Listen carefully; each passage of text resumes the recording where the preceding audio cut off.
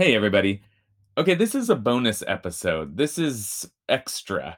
If 15 minutes of Parsha a week is not enough for you, if you're jonesing for more Parsha, then you may know that I teach a weekly Parsha class here at IKAR in Los Angeles every Thursday at noon Pacific time. You're welcome. We've got folks joining us virtually from places as far away as Japan on Zoom. And we've been archiving video edits of the classes on YouTube, but we thought we might try cutting down the 1 hour class to about 40 minutes for you, for the listeners of the Best Book Ever podcasts that might not be able to fit a midday class on a Thursday into your schedule. So I hope you enjoy listening to these as much as I enjoy teaching them. If you're interested to attend the class from wherever you are in the world in person, then stick around at the end of the podcast. I'll tell you how to register. Just like the podcast, it's absolutely free, and we'd love to have you.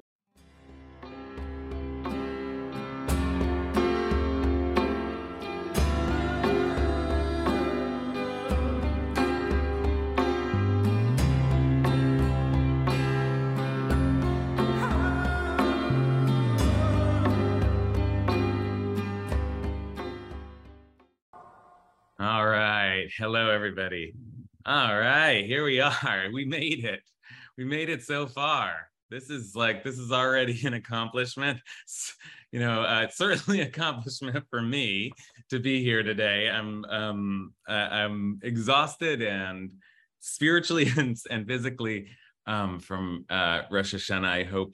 I hope you are as well. I think we should be a little bit like battered and in good and bad ways exhausted, right? This is supposed to be a trying experience, an intense experience, let's say, at least that. Rosh Hashanah and Yom Kippur, this journey, we're in Aseret Yemei Tshuva, like we're in this really holy period. I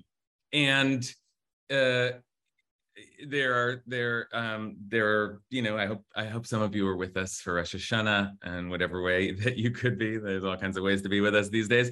But coming and being with us in LA if you can is the best of all. I love to see folks and be able to celebrate the new year with you. If you are in LA, I'll say one announcement.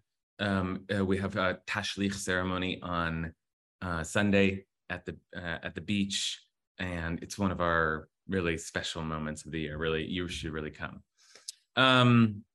Okay. What else can I say? Oh, one other announcement. I must say, I guess I should start saying this, that I've been saying this for like years, but I do think that I have a book coming out this fall on the Parsha. I do think it'll be out by Bereshit. So I guess I should start talking about it now, and it'll be like you'll hear about it as ad nauseum for me this year as I try to trot it around. And I may trot around and see, hopefully visit some of you. I'll try to like do a little touring and teaching just for fun. But it's something that I've been working on for a long time, and mostly I'm just like trying to I'm still there's edits still happening, but it's ready. The publisher's ready. It's going to go out. So I hope, God willing, right? Like I'm davening in shul hard for, safe passage into the new year in all kinds of ways. So stay tuned for that book. It's called Parshanut or Parshanut, actually, as the way it's usually pronounced. I mean, the people usually pronounce it. Okay, Torah. Okay, so here we are in the middle of Rosh Hashanah and Yom Kippur, and everything, the entire Jewish consciousness is focused on this spiritual experience, and well, it should be. But because of that, something terrible happens, which is that these last parshot of the Torah get forgotten. These last parshot, and they're vital. Of course, the Torah, the greatest book of all time, does not end on like a flat note. I mean, these last parshot are very intentionally, there's a very clear structure of events that are happening. In brief, I will say, last week we looked at Parshat Nitzavim, and that was the sealing of the covenant. Everything that had been heard so far, let's agree to it. This week, we're going to talk about what happens in Parshat Vayelech is the writing down of the Torah. Huge deal, huge deal. And that's what we're going to be talking about today in a particular way. Next week, Parshat Hazinu is the other great poem of the Torah, or song of the Torah.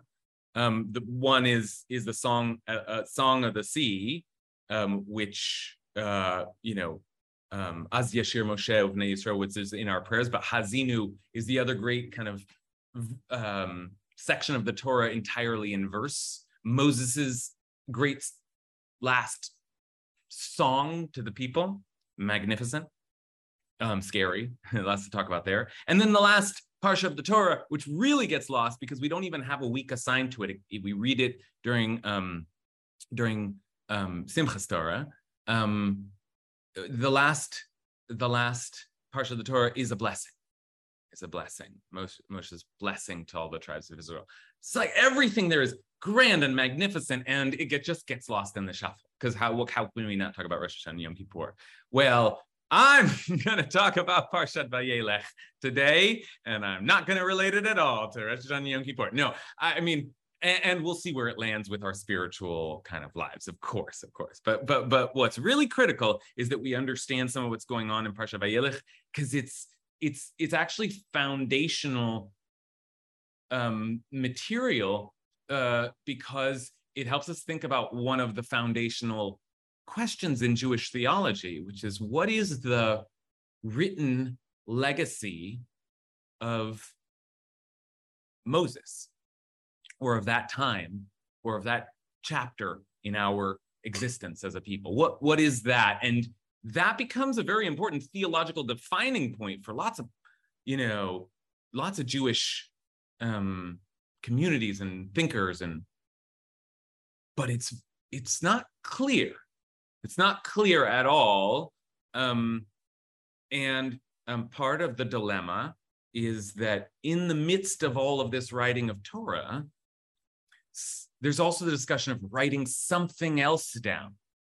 And that is a shirah, a poem.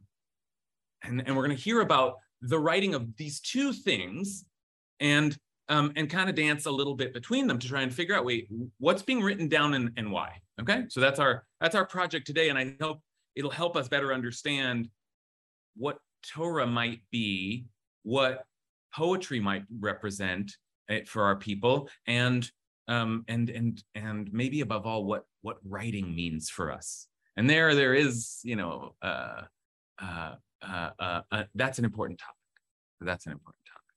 And I guess I'll signal there is one note there that already like plucks a chord of the Yamim Noraim, which is that we are written into the book of life, God willing. We're written, and that language of writing it's a metaphor we use in this tradition, to be written into something, and that's a powerful way. We say now to each other, Gmar Chatima Tova, may what was written down be sealed. Like it's like the consecrated writing of something. That's a big deal. Okay, now I'm like teaching the whole class before I teach the whole class. Okay, so let's say a blessing. Oh, it's an intense time of year. So let's try to center ourselves in Torah. Baruch atah Adonai Eloheinu melech haolam asher kidshanu b'mitzvotav v'tzivanu la'asok b'divrei Torah. Thanks to God for always giving us this space to return to this book, and to live in it. Okay, so let's take a look. What I want to do today with you, I'm going to set this up a little bit, and then we'll need your help for sure to figure out what these two primary words mean in context here. But let me set this up a little bit. I want to set it up by referring to a piece of Talmud that I have spoken about before, and it's a very, very powerful, important piece of Talmud. It was a piece we did that really inspired a whole way of looking at the Torah, because it is the punchline I'll tell you is that one of the voices in this piece of Talmud suggests that the whole Torah is a poem.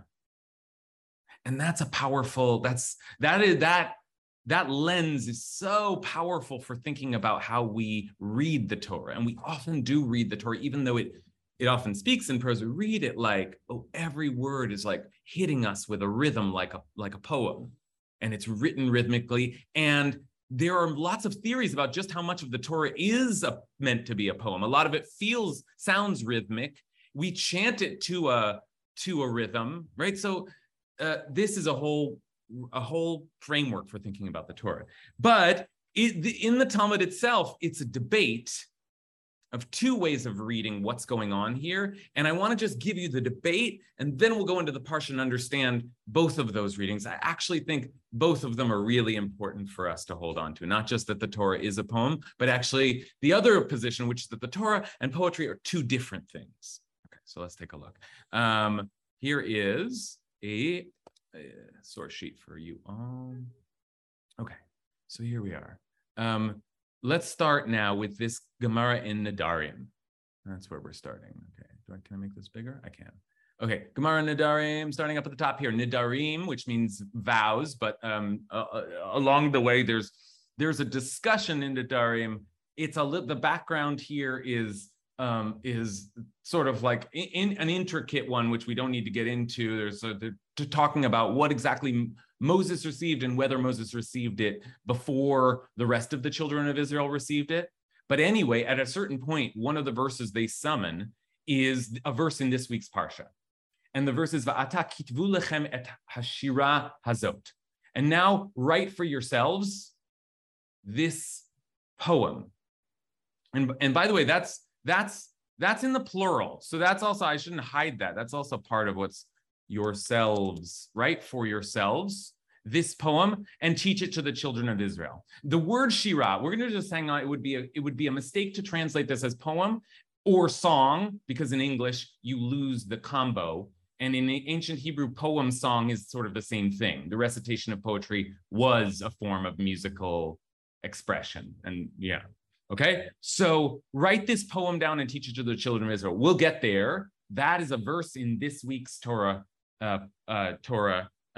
reading. Okay, and one opinion here is, no, what that means is just the poem. Just the poem. Now, what do they mean by that? This opinion saying, when the Torah says, write down this poem, it's referring just to the poem itself. What they mean is Parshat Hazinu, right? We just mentioned it. Parshat Hazinu is entirely in the form of a poem, okay?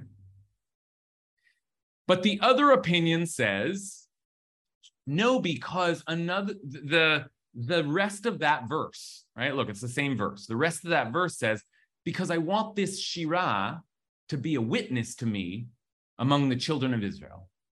I want this poem to be a witness to me. And that opinion is saying, wait a minute. If the Shirah is going to be a witness, this poem's not the witness. The whole Torah is the witness. Now, we'll why that is, we'll see eventually. But the point of this position is that write down this poem must mean the entire Torah, because it's going to be a witness, and it's just a kind of it's a poetic way of referring to the Torah, is to call it a poem. Okay, that's this position. But the other position is that the poem itself is Parshat Hazinu. Okay, is that all clear so far? Okay, let's just see your faces. Okay, so two positions there, and let me just to make the first position. We're going to go back and read through the relevant sections, but I'm going to skip a little bit to the end. I want you to just see that the first position, which is that the writing down this poem actually refers to the poem that we see next week. It makes a lot of sense, because scroll.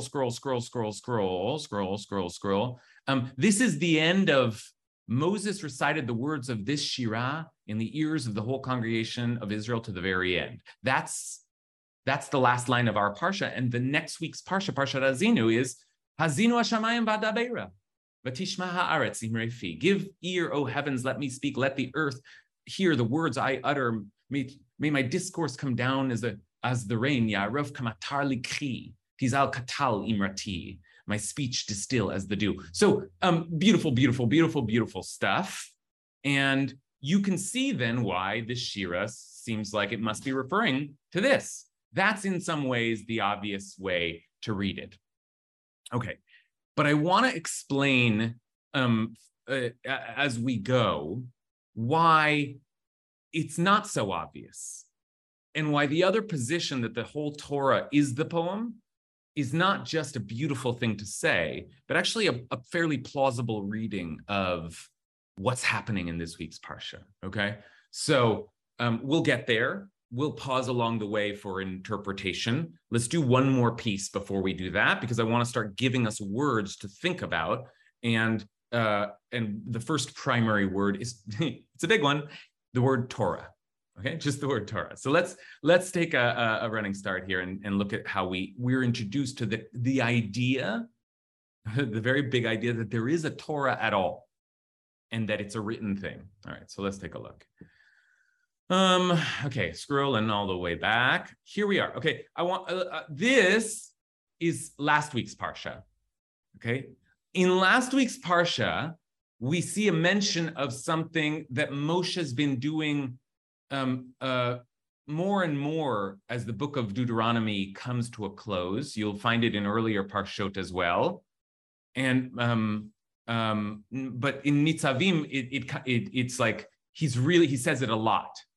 And so this phrase is important for us as well. Look at him saying, the Eternal will grant you abounding prosperity in all your undertakings, in your issue from the womb, the offspring of your cattle, and your produce from the soil, for the Eternal will again delight in your well-being as in that of your ancestors. Nice to have some blessing verses to start with here. Since you will be heeding the Eternal your God and keeping the divine commandments and laws that are recorded, haktuva, written, it should say written here, because that's what we're thinking about, that are written in the haktuva b'sefer haTorah hazeh, in this book of the Torah. So Moshe's referring to this book of the Torah. Now, what is the Torah? Well, the word Torah means teaching, or sometimes it's translated as instruction, like a teaching that guides you in a particular direction. Okay, because the word is related to the word for guidance, like an arrow, goes in a certain direction, or like a teacher points you, or a parent points you in a certain direction, instructs you. Okay. So the guide, the teaching or instruction. Okay, so that's Torah, the book of this instruction, and presumably that means, look, the commandments and laws. Commandments and laws. So one way to think of this is that it's a record of what you're supposed to do. Okay, and once you return to the Eternal God with all your heart and soul, all this good stuff will happen. Okay, that's just a little background, that we have this phrase, the book of the Torah. And now I'm going to start asking you a question that I want you turning over in your head. What's in the book of the Torah as you read here? What do you think is in that book? What's Moses talking about? Write it down. Okay. And then this week, Moses actually does it. Okay. And this is the important line, maybe the most important line in our Parsha, maybe the most important line, some could argue, in the Torah. Okay. Not the next one, but verse 9. Okay, so let's take a look. This is towards the beginning of our Parsha. And Moses called Joshua and all and said to him in the sight of all of Israel, Chazak ve'amatz, be strong and resolute. We say that to each other. Chazak ve'amatz. For it is you who will go with these people into the land that the Eternal swore to their fathers to give them, and it's you who shall apportion it to them, and it is indeed the Eternal who will go before you. God will be with you, and will not fail you or forsake you. Fear not and be not dismayed. Lo tira velo techat. Okay? Big declaratory stuff. And I will say that Parshat Vayelech it's like the artistry of Parshat Vayelech it's a little dizzying, because it goes back and forth from Moshe saying, it's as if he's like writing something down and then looking up and saying, you be strong, everybody, you do this, yeah, you go forward, Joshua, people, everybody. And then it has him writing again. And then it has him lifting up and talking to Joshua again. And then it has him writing again. And then it has, and I almost cited the entire parsha, so I wanted to show you that, but I get carried away. So I'm going to restrain myself, but trust me that in between all these sections, you'll hear this again and again. Joshua, go for it. Joshua, people of Israel, go for it. You're going to be great. You know, not always such a positive tone, but like strong, be strong, be strong. Okay. And then comes this line. And here's the line. Vayichtov Moshe et haTorah hazot v'yitna el hakohanim bnei Levi hanosim et Aaron brit Hashem vet kol ziknei Yisrael. Moses wrote down this Torah and gave it to the priests, the sons of Levi, who carried the ark of the covenant of the eternal, and to all the elders of Israel. Okay. So now we really have something to ask, right? I earlier, it's a little bit speculative. This Torah, I don't know, you just say what do you think the book of Torah means as a phrase? But now we have a scene, and Moshe wrote down this Torah, and remember, the word Torah means teaching or instruction. So the translation I first had said Moses wrote down this teaching. I changed it back to Torah. But what is this teaching? What did Moshe write down there? And you can see already that a minimalist reading is quite possible. Like it could just be this, the last thing he said. Or it could be the next thing he's going to say. Is there a colon after this? Or is it a reference to what came above? Or is it a reference to literally everything that came above? Okay. And then I'll read just the next part because it also has to do with the written document. And Moses then commanded them as follows. Not instructed, commanded. I'm frustrated with it's hard to keep track of the subtlety in the language if you use the same word over and over again. So, and Moses commanded them as follows. Vayatzav Moshe otam lemor. Every 7th year, the year set for remission, the Shemitah year, at the festival of Sukkot, when all Israel comes to appear before the eternal your God, in the place that God will choose, you shall read this Torah aloud. Okay, you gather together on Sukkot every 7 years and read this Torah again. Et haTorah hazot. Read it aloud in the presence of all Israel. Now, what should be read at a what is it, septicentennial gathering? Okay, so. Gather the people, men, women, children, and the stranger in your community, everybody, that they may hear and so learn to revere the eternal your God and to observe faithfully every word of this Torah, the Torah hazot. And that is starting to sound like that must be the whole Torah. It can't possibly be like they're just supposed to read this, right? What are they supposed to read? And their children too, who have not had the experience, shall hear and learn to revere it because they weren't there, but now they'll re-experience it. Now, this ceremony is called Hakel, the gathering. Great for us Torah lovers. It's just a great ceremony because it's like just gather together everybody in the nation just to hear the Torah. Now, it might have been a little bit rough to hear it sitting. I mean, even on Shabbos, it feels long sometimes, right? Like the entire Torah. But okay, let's pause. Finally, I've been talking for a while, haven't I? So let's pause. What is the Torah that Moses wrote down? And what is the Torah that is to be read? What do you think we're referring to right now? And is that Torah going in the ark? It looks almost like it's going in the ark, right? So what's this Torah? Okay, what's this Torah and what's this reading? Okay, let's start with Richard. Thank you. Being a literalist, I've always assumed that to read this Torah, this teaching, this book, Sefer HaTorah, means the book of Deuteronomy, because it encapsulates everything, number one. And number two, didn't they say that the practice was initiated by, or reinitiated by Ezra and Nehemiah? Yeah, yeah, They Nehemiah, did yeah. it in an afternoon. So I don't think they were reading the entire 5 books, at least from later descriptions. C'est Thanks. phenomenal. Richard, I just is such an incisive commentator, just like really cuts to the heart of it, and bringing a lot of great knowledge to the table also. Because Richard is that's not a. I love that you read that literally or intuitively. That the Torah refers to the book of Deuteronomy. That's not, I didn't make that, that wasn't my intuition. I didn't make that leap. But it is, in fact, the way the rabbis understood the mitzvah, the gathering of Hakhel, of the I thought it was, I read that and I think, oh, it must be the whole Torah. But it's because I'm so used to thinking of the 5 books of Moses as the Torah. But Richard's saying this teaching, it must be the whole of the thing that Moshe's been saying to the people, because that's what Deuteronomy is Moshe's last speech to the people. So it must mean everything from, Deuteronomy on. And just take a look at what Rashi says. Baruch shekivanta. Blessed are you whose mind went in the same direction as Rashi's. Here's what Rashi says. Read this Torah, Tikrat Torah Zot. The king read from the beginning of the section, Eile Hadvarim. So read from, these are the words. In other words, Deuteronomy 1:1. As is set forth in Tractate Sota, I believe it's even in the Mishnah.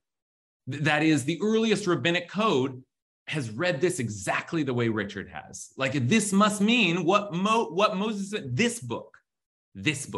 And therefore, when Moshe's saying all along, this book, that also might just mean Deuteronomy. Okay. Now, let's go back a little bit before I could keep going with the commentators, but I see a lot of hands up. So let's hear from some more folks. Louis. Yeah, so it says that they're going to read whatever we consider the Torah, right? At Sukkot, when people have gathered together. I assume that refers to Regalim, right? So Sukkot is a Regalim holiday, so everyone would come to Jerusalem, offer sacrifices, or the appointed place. Is That's there right. Like a pilgrimage, in other words, a festival pilgrimage? Yes. Sure. In some ways, couldn't you determine length? Couldn't you determine what was being read sort of by determining time period in which was read? So if it was just one day where you appeared before God, you had to kind of fit whatever you were reading to one day and then intersperse with sacrifices. Has there ever been commentary saying this is how long they were there, therefore they could have only read X amount or Y amount? I should have looked that up. That's a great question. Like, I would love to see some commentary on how long did it take, because you're sensitive to something Richard was also just mentioning, which is that this has to be a manageable ceremony. They did it in a day, or, the truth is they had more than a day, because Sukkot, they had the week-long festival, and I don't think that it means they read it on but rather in the middle of the week, right? So like the first days of Sukkot are holidays, and yes, you'd be doing all those sacrifices. And then in the middle of the week, there's all kinds of ceremonies, the ceremony of water drawing, Simchat Beit HaShveva, and Hakhel as well. But I should have brushed up on my knowledge of how that ceremony went. But it's a good question, and it does, like, again, to read the entire Torah. It might have meant something very different to those people than it means to us. And there's something powerful about the thought of it, but it would be rather burdensome. The entire people, remember, millions of people gathered together to, children also, and they're just listening for hours and hours. It's just like, so there's that. This is a good argument as well. Okay. Remember, Rashi said, like Richard, it's just the book of Deuteronomy. Nachmanides is going to say, like Yael first suggested, that it's the whole written Torah, and here's a precise formulation of what that will mean to rabbinic theology. Ramban on Deuteronomy says, and Moses wrote down this Torah. And note that he is referring to an earlier verse. Rashi's thinking about the gathering. Read this Torah, but there was an earlier verse. Let's just remind ourselves. There's a gathering where they read the Torah, but Moses wrote down this Torah. And that's a different verse. So Ramban is saying Moses wrote down this Torah, from the beginning of Bereshit, from the first word in the beginning, Bereshit is the Hebrew for in the beginning, to in the sight of all Israel, Le'enei Chol Israel, which is the last words of the Torah. First words of Genesis, last words of Deuteronomy. That's it. That's the Torah. Moshe wrote them all. This becomes a kind of pillar, foundation stone for for a certain kind of Jewish theology. Okay. And then the Ramban goes on to say, we're not going to read this, but he's like, I know that there's an idea. He can't really contradict the rabbis who Rashi's citing. Those are earlier rabbis than him. So he says, I know there's this idea that you only read Deuteronomy, and that's true for the ceremony. That Torah is being used in a different way there. But this is the whole Torah. The whole Torah. Okay. All right. All right. So now we have some ideas of what Torah might mean. I'm so excited to see Yonatan today. How you doing? I'm always happy to hear his brilliance, but it's nice to see your ponim as well. And Shana Tova, I'd love to hear your thoughts on what this Torah is.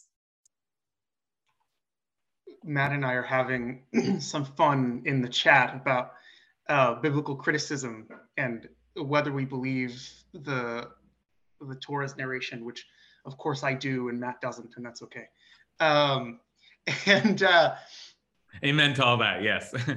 Yeah. So Rabbi, you've been teaching classes that I've attended for about 4 years now, and they've really changed the way that I see Revelation.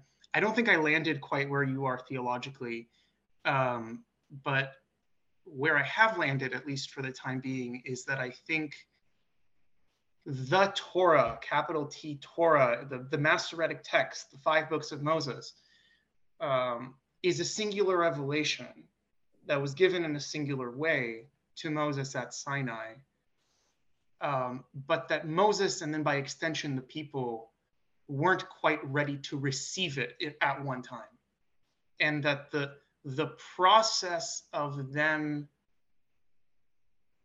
putting quill to parchment and practice was an evolution that, at least in the literal sense, concludes in this section of the Torah.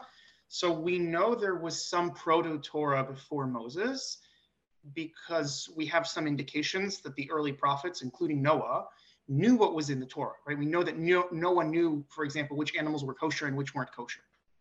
And that's in Genesis. That's before Sinai ever happened. We know that when Moses received the revelation at Sinai, there's a very small bit of law that he then bathed the people in bull's blood and said, this is the law, right? And we're done. And they weren't done. And so the process keeps going and growing with the people as they grow. And then I think we encounter the greatest paradox, which is Moses writes his own death, right? And he writes it with some fair amount of detail.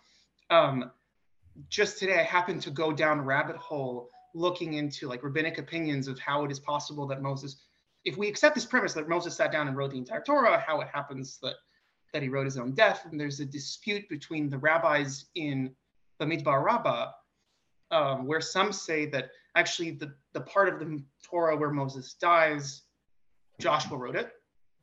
And there's a different camp that says Moses wrote it, but he was crying the whole time.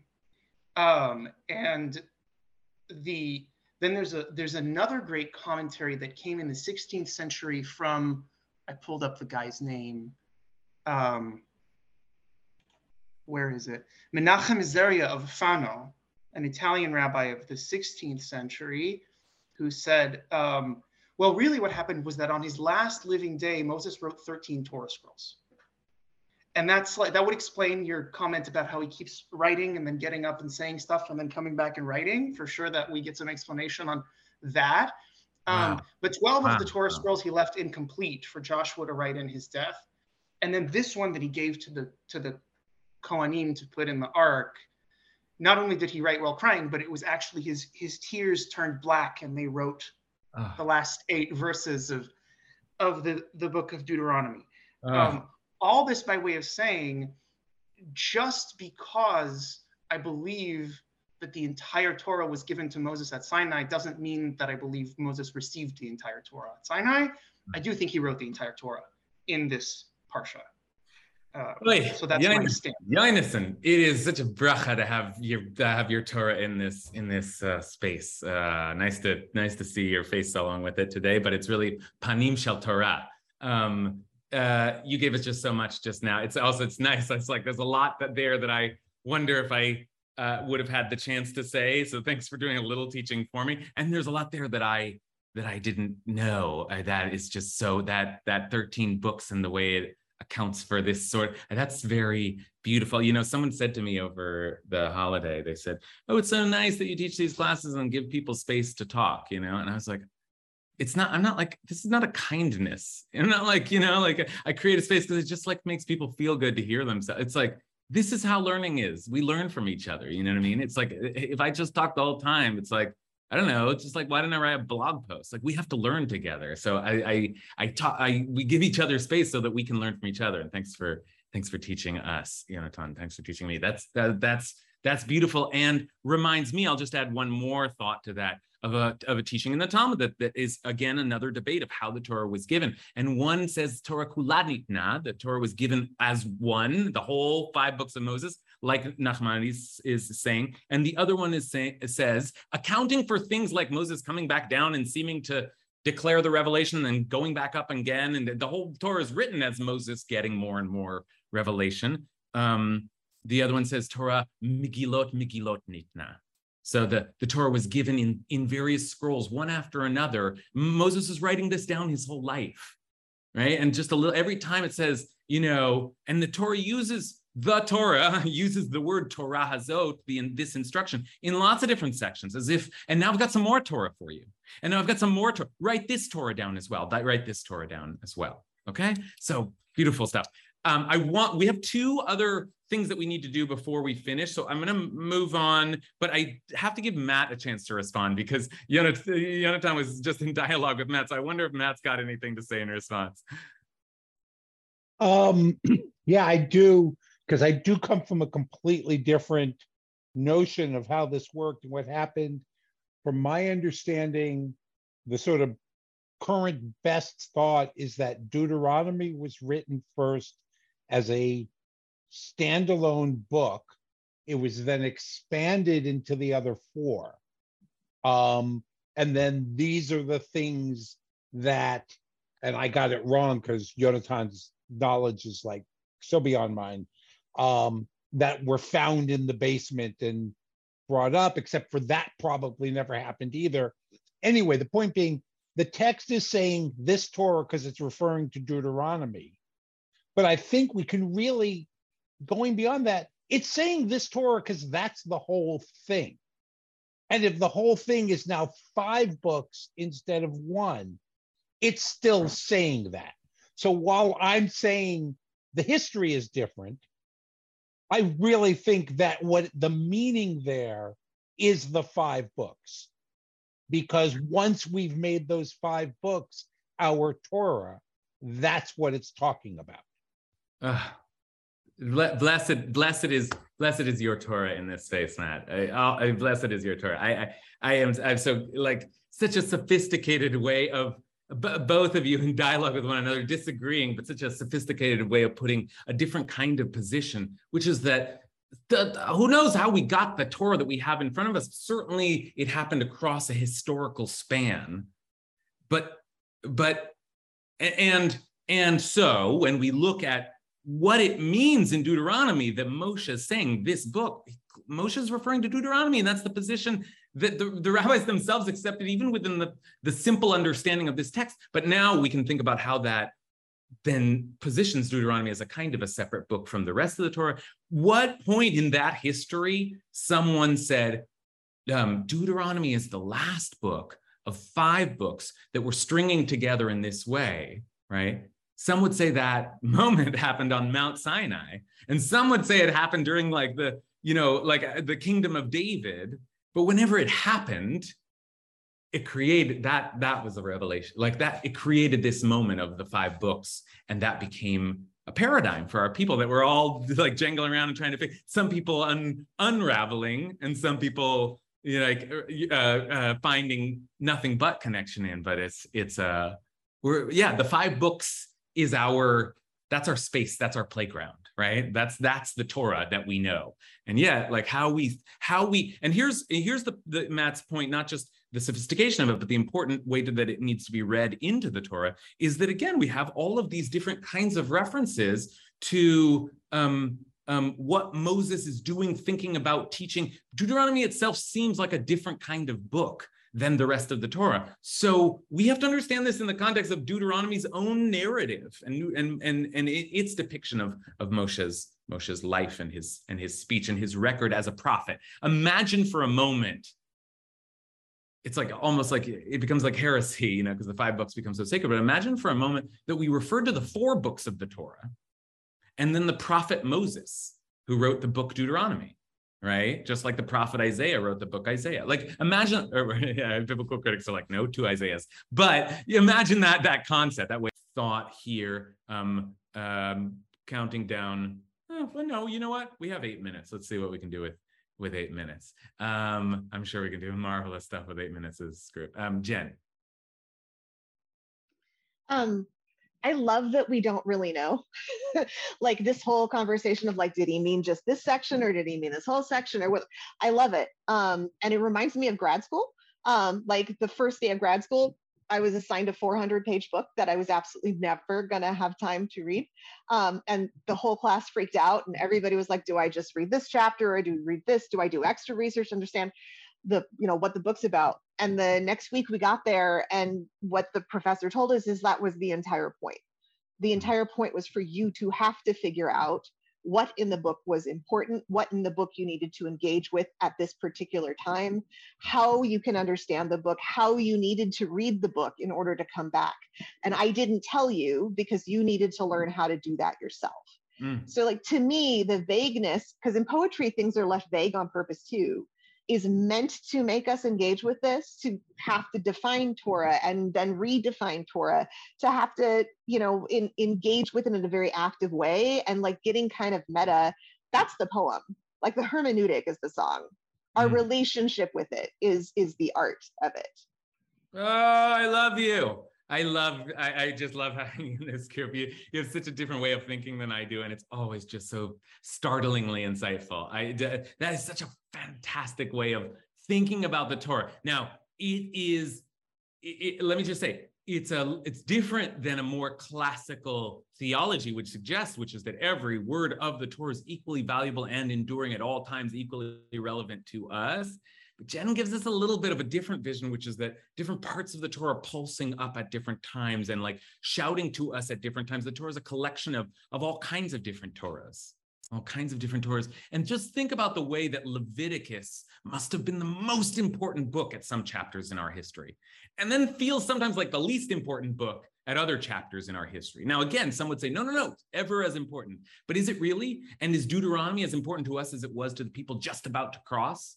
Right? What Torah do we need in this moment? That framework asks us to wonder about. What is our Torah? What's the Torah that's erupting, emerging, seizing us in this age, right? And what was the Torah in this moment for Moshe? What was the most important thing? It was the things that Moshe was saying right now. This particular, and Jen's twist at the end. And what is the interpretation we need in this age? What's the way of looking at Torah that we need in this? What's the framework for what it is that we call Torah that means something to us? The rabbis didn't just insist that the 5 books of Moses were the Torah and every word of them the divine word of God just for no reason. They didn't just arbitrarily. It's like that vision of the Torah made sense to them or was necessary to them or served their spiritual needs for a particular mode of interpretation, for a particular response to their history, for a particular experience of the Torah that they were seeking, right? And what experience of the Torah are we seeking? Okay. All right. We have one more pass here. And in this last pass, what I want to do is I want to play on something else Jen said, which is the indeterminacy of it all. Our inability to actually, and this is I agree with Jen here. This is part of the beauty of the Torah is that it leaves itself mysterious. It's not clear what it's doing. Okay, so here is the last passage that we'll look at today that I think suggests or helps us understand why it is a little confusing distinguishing between the Torah and the song, and why that other opinion in the Talmud, in fact, suggests they're all one and the same. Just look at the language here of the end of Parshat Vayelech. Remember, Moses wrote down the song and taught it to the Israelites, and Moses had written down the Torah, right? And that also was something that was to be learned by the Israelites. So already there's a little bit of a parallelism, but now the last bit of Parshat Vayelech ends, Vayhi ki chalot Moshe lichtov et divrei haTorah azot al sefer ad tumam. When Moses had put down the writing, in writing, the words of this Torah, and now you know what? This is a mistranslation, in a book to the very end. Okay? Moses finished writing down the words of this book to the very end. And that starts to sound like something maybe a little bigger, or maybe it's Deuteronomy.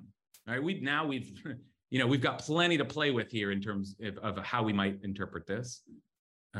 Moses charged the Levites who carried the Ark of the Covenant of the Eternal, saying, take this book of the Torah, lakach et sefer Torah hazeh, and place it beside the Ark of the Covenant of your God, the Eternal. In case you thought that wasn't implied earlier, take this book and it'll be right there with the tablets.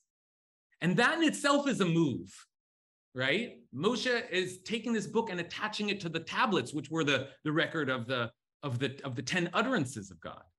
And let it remain there as a witness upon you. Do you remember where we saw that before? Just above. The Shirah was a witness. The poem is a witness. Well, wait, now the Torah is a witness. Now, of course, they could both be witnesses, but that's interesting. We just wrote down the song as a witness. Now we're writing down the Torah as a witness. Maybe it's the same thing. And then if that weren't enough, listen to the way the Parsha ends. Well, I know how defiant and stiff-necked you are, even now while I'm still alive in your midst. This is, I actually think this is a pretty funny line. I know how defiant and stiff-necked you are, even now while I'm still alive in your midst. You have been defiant towards the Eternal. How much more than when I am dead? It's like, when I'm not around, you're going to go crazy. Gather to me all the elders of your tribes and your officials, that I may speak all these words to them, and that I may call heaven and earth to witness against them. Sounds like he's about to speak out the words of Hazinu. Right? That's what Hazinu says, heaven and earth, witness against them. So that all seems like the Hazinu is separate, a poem. For I know that when I am dead, you will act wickedly and turn away from the path that I enjoined on you, that in time to come, misfortune will befall you for having done evil in the sight of the Eternal, whom you vexed by your deeds. Moshe ends on a grumpy note, not surprisingly. And then he says, then Moshe recited, Vaydaber Moshe bozne kol kahal Yisrael et divrei hashirah hazot ad tumam. And then Moshe recited the words of this poem, this song, this shirah, in the ears of the whole congregation, just like Hakel, just like that gathering ceremony, to the very end. To the very end. And to the very end is a phrase which echoes because we just heard it at the beginning of this passage, because the words of the Torah were written down in the book, ad tumam, to the very end. Okay? So Parshat Vayelech itself is blurring the lines between the poetry and the prose of what we think of as Torah, as what we think of as the enduring witness and testimony from our people, from our prophet, and from our God.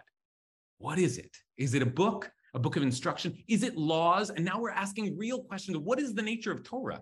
Is Torah mitzvot primarily? Is it stories? Is it song? Is it poetry? Right? Is it divine revelation? Is it the encounter with the divine? Is it a record of our history? What is Torah? What is this book that we study? And as we ask that, let's also close by thinking about the book that we're talking about so much at this time of year, Sefer HaChaim, the book of life, the book of our lives. And let's think a little bit about what the book of our life is. How would we write down the legacy of our existence? That's what we're thinking about these days. And would we put it down in the form of prose, or would we write a poem? And would we give advice to the next generation, or would we just leave them something beautiful? What will be our sefer? What will be our book? What will be our witness to the next generation? That's something to think about as we head into these next holidays. Okay. Love you all. Thank you for your Torah. What a powerful, I just feel so gratified by this. And we will have class next week. We will indeed. We got to finish this Torah ad tumam, to the very end. Okay. See you next week.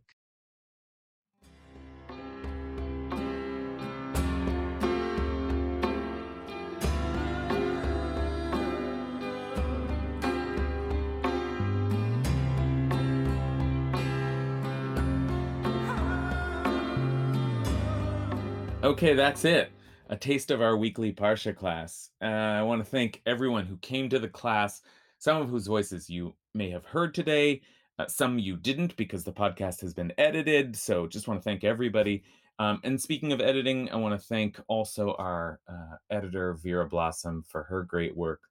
If you'd like to join our class sometime and come and join our circle of Torah geeks, you can find us again, Thursdays, 12 p.m. online at ikar.org. That's IKAR.org. And if you go to the calendar, then you can find a Zoom link and just click in. And in the section on the website that we keep our classes, you can, if you click on Parsha Study, you'll find all of our archived classes and source sheets and everything we discussed there. So if you're looking for a regular Parsha class, I'd love to see you. And in the meantime, I will talk to you next week.